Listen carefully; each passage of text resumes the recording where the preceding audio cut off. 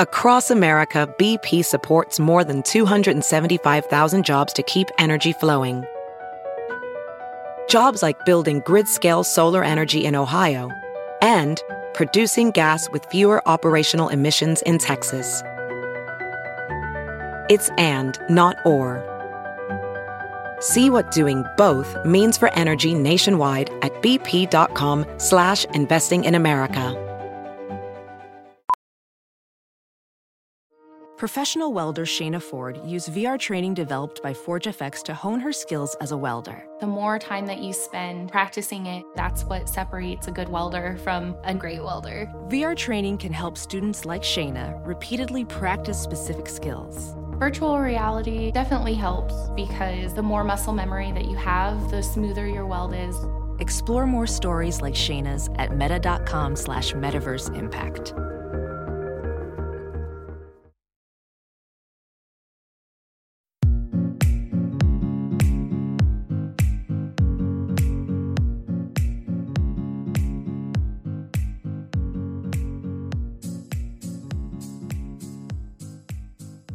What is up, guys, and welcome back to the Dream Bigger podcast. If you're new here or if you need a refresher, I'm your host, Sif, and I'm the founder of Icing and Glitter, which is a blog, Instagram page, and YouTube channel.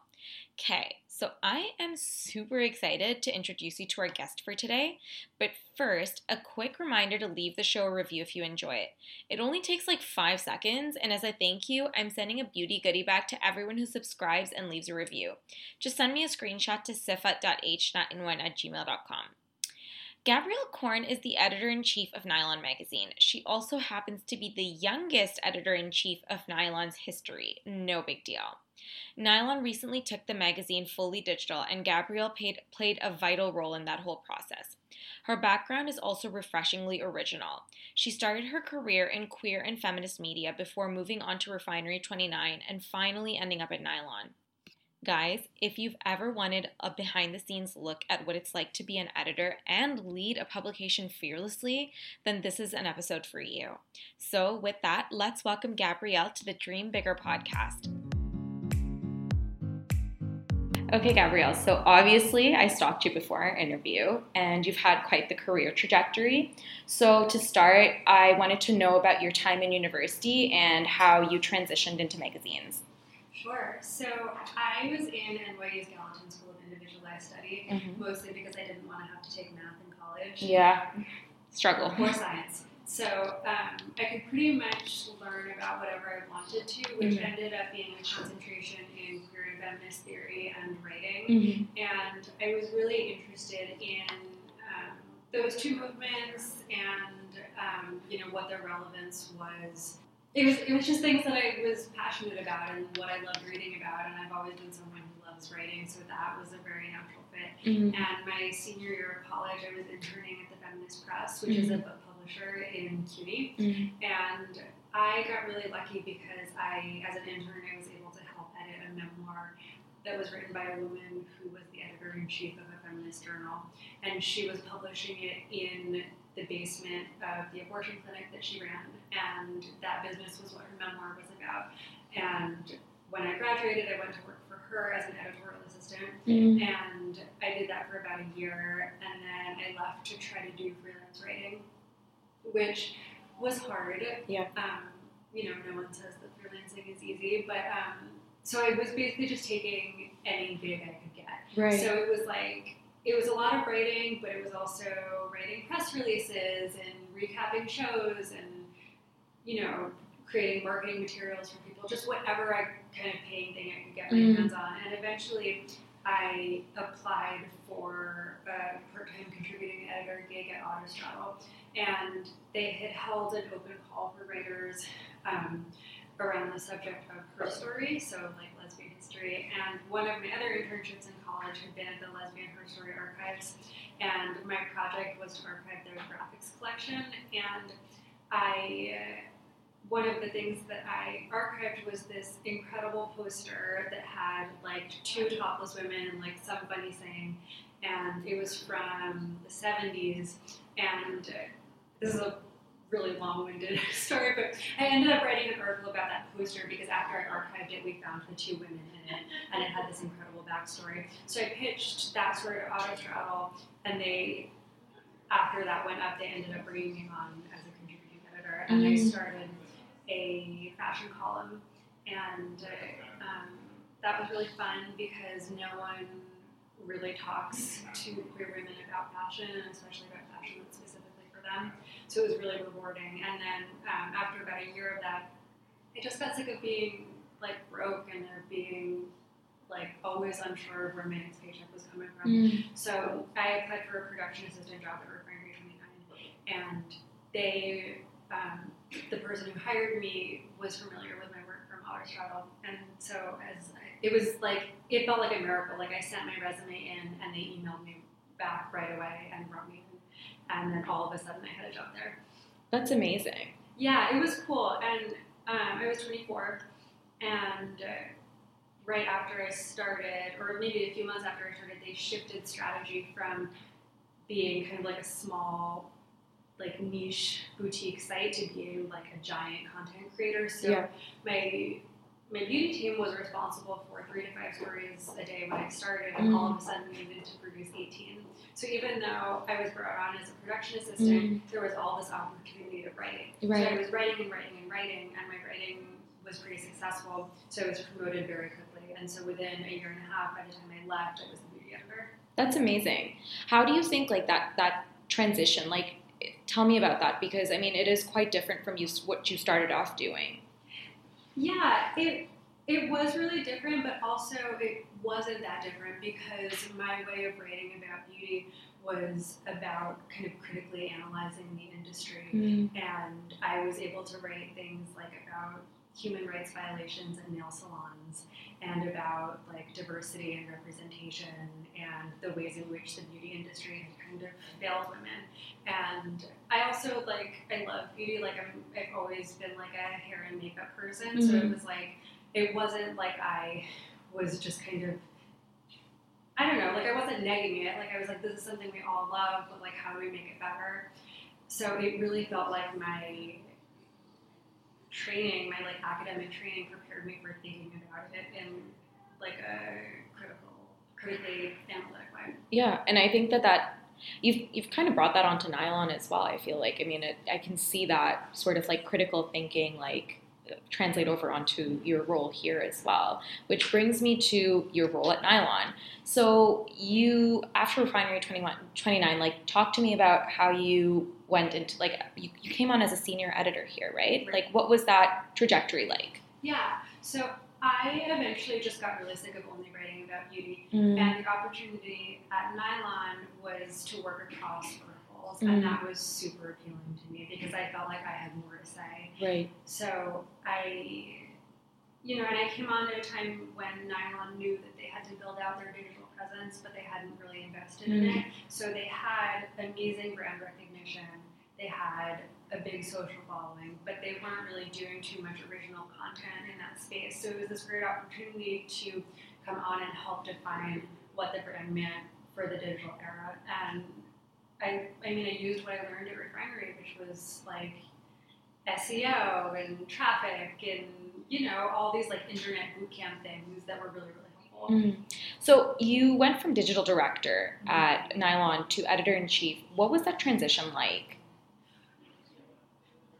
In a lot of ways, it didn't really feel like that much of a transition because the majority of content that we were putting online was original. Yeah. The magazine basically gave us a cover story, and it gave us one story a day to put online. And the rest we were all creating. So by the time the book folded, I had a full team that I was running. I was already overseeing social media, video, edit, and digital art.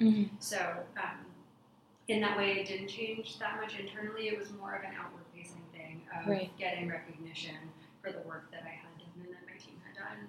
And then, the biggest change was being able to make the structural changes that I wanted to and make the cover stars. And that's the first thing that I did. Like day one, I sat down and I looked at all of the monthly themes that print had been using, that we had been piggybacking off of, and I changed them. And started changing the way we pick cover stars too. So NYLON went digital recently, and I think that it was like it could have been a risky move if it wasn't executed well, which it was. So right now, like obviously the publication world, I think we're in an interesting time. So I wanted to talk to you about the importance of evolving with the times, because I think like magazines need to kind of like be wary of that, I think. Yeah, totally. I think it's so important to understand how readers are reading. Yeah. Because if you are working in a format that's not convenient for people, they're not going to buy it, and then like who are you making it for? Like we're writing for the people who are reading it, we're making photo shoots for the people who are looking at the photo shoots. You have to then give it to them in a way that they want. You have to meet them where they're at, otherwise there's no point. So I think in order to keep doing what we're doing, we had to just be digital because our readers are young and they're digitally native, and that's just how they consume content. Right. And you were talking about like the format of, I guess, picking cover stars. Like how did you change that? Like tell me about that a little more. Sure. So I made a promise to always have a majority of women of color on the cover, and so that's like that's the baseline. And then it's a combination of intuition and statistics and people who have projects coming out. So we can tell because of our digital tools who is resonating with our readers and who's not. So I pick people that I know they like, and yeah.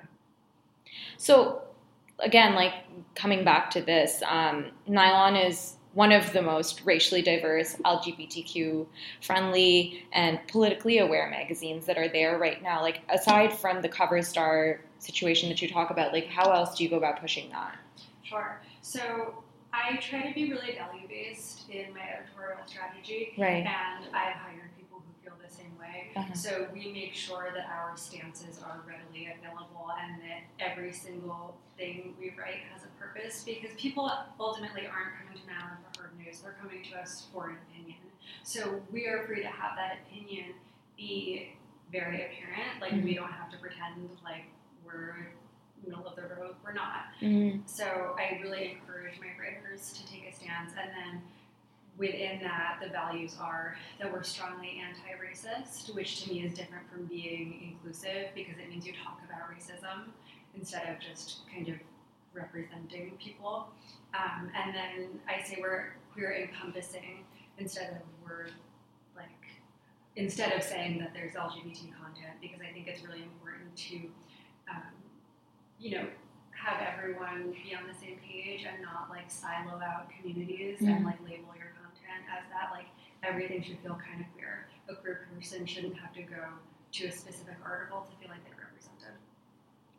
I love that. And I think that it's great because I think the reason why NYLON is so successful in this field is because you have that style and that vision, I think, that like you push that forward, and it's so apparent, like with, I think, the way that you're like the website is, like everything, like the articles are, and I think it's refreshing to see a magazine be opinionated. I think it's important. Like, yeah, I think you do such a good job. That's so nice. Thank you. Yeah, I love it. So with magazines increasing their digital presence and the world of content creators really growing, how do you see the two working together? Like, do you think that they can work synergistically? Because I'm personally of the opinion that there's enough space for both parties on the internet. Yeah, I mean, I think the bottom line is that content is content. Yes. And people need to start thinking about it like that. Like, it doesn't matter if it's on a page or a .com or an Instagram. Like, it's content that you're consuming. And of course, there's room to work together. I think, we could all stand to be a little bit less precious about our platforms. Yes, I definitely agree. Do you guys ever work with content creators? Like, what is the future for NYLON in that sense, I guess? Yeah, do you mean like influencers or? Yeah. Yeah, we do. I mean, I just hate that word. That's why I like avoid using it. There's a specific kind of content creator that's going to be more on brand for us than others. I like people that have, a strong political statement to make. I like people who have a career and a social imprint because of that career. rather than, like creating content for the sake of content. I think like that's the time for us. But what's tricky is that social media has made it so that magazines are competing directly with content creators on Instagram. Instagram doesn't make a magazine look any prettier than it makes an influencer. So I think in order to not be competing and instead to just have synergy, like there needs to be an acknowledgement on both sides. Yeah, I definitely agree. And I think that they can. Like, I don't see any reason why not, because, I mean, there's enough space, and I think the two are separate avenues at the end of the day. Yeah, and I think people want different things from content creators than they want from magazines. Absolutely. Like, I think that personally, like with me, like I consume both, and from magazines, I'm looking for something completely different than what I'm looking for from like another content creator. Like I might go and see what kind of like, I don't know, like how to style a dress, but from a magazine, like I want something different. Like I want more like newsy or like opinion pieces. So yeah, like I think that there's definitely space for the two of them. So it's nice to see that an editor also kind of feels the same way. Yeah, totally. I mean, I love shopping other people's Instagrams. Yeah.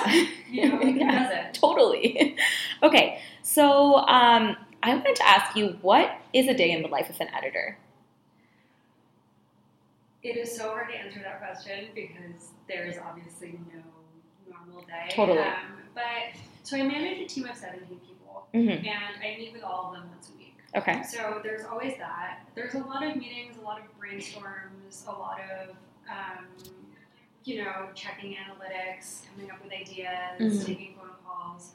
And then I go to events all the time. So I'm like in and out of the office all day, going to press previews and beauty events and interviews. And the events are before work and during work and after work.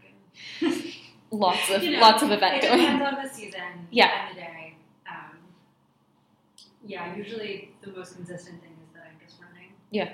So with all that going on, do you have any productivity hacks? It's not a specific productivity hack, but I really feel like a lot of times people spend more time complaining or worrying about everything they have to do rather than just doing it. Yeah. So I really like to just power through and just get things done. But I'm not ever going to be the most organized or productive person. Like I am not on top of my inbox. I can only imagine it's probably overflowing. It's overflowing. I think the best hack is like just to go easy on yourself.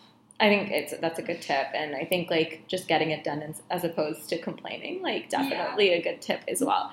So with that, do you have a wellness tip that you can share? I really believe in sleep. Yes, it's not talked about enough. It's not talked about. And also this thing about 8 hours of sleep. I do not feel okay on 8 hours of sleep. I need nothing. Yeah. And I will prioritize that above all else, and it's the only way I can do my job. I think it's also a beauty hack. They call it beauty sleep for a reason. Literally. I look haggard when I get 7 hours of sleep, which is currently right now, and I feel like I feel haggard. You look perfect. You're very sweet, No, but I'm not. it's nice. Thank you. It's nice to hear someone speak about the importance of sleep because it is super, super important. Yeah, and I don't know how all of these editors go to late night events. If it's 10 o'clock on a Wednesday and I'm not on the couch in my pajamas, I will be very sad the next day. And that's the thing, being tired feels like sadness. Oh my gosh, totally. Right? Yes. And I don't have time. It's so true. Yeah, I honestly, I'm 27, and yet I feel like I have the soul of a 50-year-old. My dad and I have the same sort of bedtime, 9, 10 p.m. I and love a bedtime. it's so great. Yeah. It's the answer to all my problems. It's so great.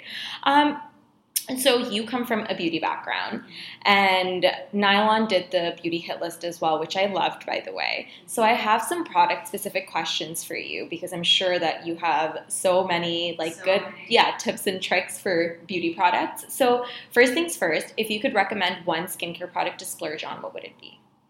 A skincare product to splurge on. Okay, here's the thing. I'm kind of a skincare truther.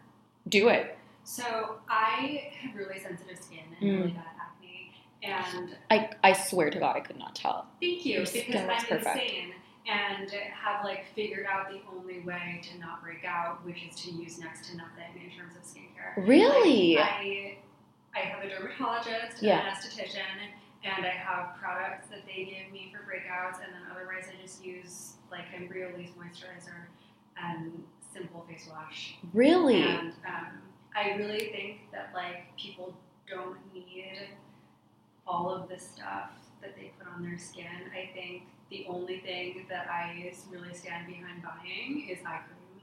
And I think Drunk Elephant's eye cream is the best one. Really? And it's really expensive, but it's really worth it. Good tip and good to know. I mean, like, yeah, if it doesn't work with your sensitive skin, like, it might be a good tip for our listeners as well. So, and your skin looks great, so I couldn't even tell you had, like, a history with acne or anything. Favorite sunscreen? Do you use any? MD Solar Sciences. Okay. Why do you love it? It is a physical sunscreen, not a chemical sunscreen, so that means it sits on top of your skin instead of sinking in, which means I don't break out. Really good tip for people who do break out.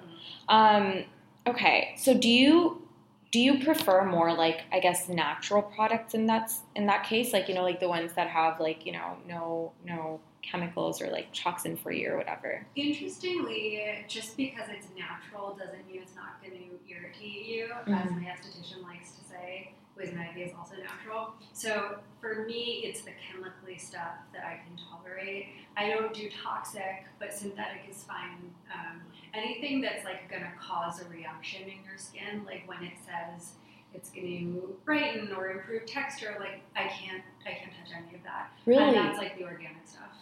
Wow, that is so interesting. Yeah, and I mean, I only learned it when I became a beauty editor and was like experimenting on my own face, and then my skin became the worst it had ever been in my entire life. And I had been on Accutane, and all of my acne came back while I was using like the most expensive products out there. Whoa. Okay, so your skincare routine is simple, but talk to me about visiting your esthetician and dermatologist. Like, give me all the details. How often do you go? Like, what do they do on you? All the details. Yeah, I haven't been in a while, but my esthetician, when my skin was really bad, was seeing me once a week, and she would do a full face of extractions and then a peel and then light therapy. And I did that once a week for about 6 months until everything was cleared up. So you do believe in extractions then? They work for you? Same.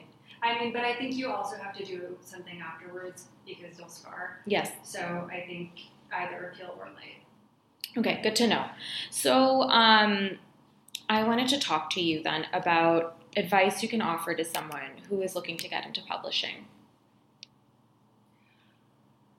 I think it's actually a really good time to try to go into publishing, contrary to what everyone thinks, because even though like magazines are changing form and things are combining and rolling up, everyone still needs content. So if you are a writer and you're a good writer and you have ideas, it's an amazing time to be you, because everybody needs you. And I think that people who are currently in media are so kind of burnt out on the news cycle that to have someone new who has like, you know, 1,000 stories that they want to write, like that's amazing. So I would say just start pitching. What stands out to you? Like, how should someone pitch? Like, what is the right format? Because I know that we have some people in our audience who are younger, who are really interested in getting into this world. So like, what stands out to you as an editor? If it's an idea I haven't heard before, but that also I know people will want to read. Like, it can't be too out there that it won't appeal to anybody, but it definitely can't be something we've touched on before. And then I need a brief email. Like, I need like a, hey, this is who I am. This is the headline. This is 2 to 3 sentences about the story. Here's some links to my other work so that you know I'm legit. So what if someone wants to specifically work for NYLON? Like, come join your team permanently. Like, what would get them noticed? Like, what do you look for? Ultimately, I look for a strong writer because all of the jobs here are so writing heavy. So, you know, there are a lot of people who think they want to work at a magazine who have an idea of what it entails, and those are generally not the people who are the strongest writers. Right. Okay. Interesting. So, last question. I'm obsessed with morning routines, and I wanted you to walk me through yours. So, I have 2 cups of coffee, and then I feed my dog and I take her out. Yeah. And then I take the world's quickest shower. I wash my hair like once a week. So I'm the same. Yeah. Like, I'm the absolute same. I feel like since I started doing that, like, my hair looks healthier. Oh, yeah. And it saves you so much time in the morning. Oh, my gosh. I can't imagine, like, showering every single day in the morning. Like, no, I can't either. Oh, no. Like, and drying my hair after, it's, like, a whole thing. Yeah. I do it at night. Yeah. It's the right way to go. So then, I don't know, I get dressed really quickly, do my makeup really quickly, and then my girlfriend and I take the subway together every day. That's so cute. Do you make time to work out later on during the day? Like, is that a... Yeah, I work out at night usually. Okay, and do you do that alone? Like, what are your tips for actually getting to the gym with such a crazy schedule? I go to bar classes. Love it. And I found one that I really love, and yeah, I mean, I try to sign up for them in advance so that I really hold myself to going. But I don't know what's called. I try to go like 3 or 4 times a week. That's good. Yeah. With your schedule, I think that's really, really good. I know. It's like sometimes I have to choose between. I don't know. It's like you literally can't do everything. No.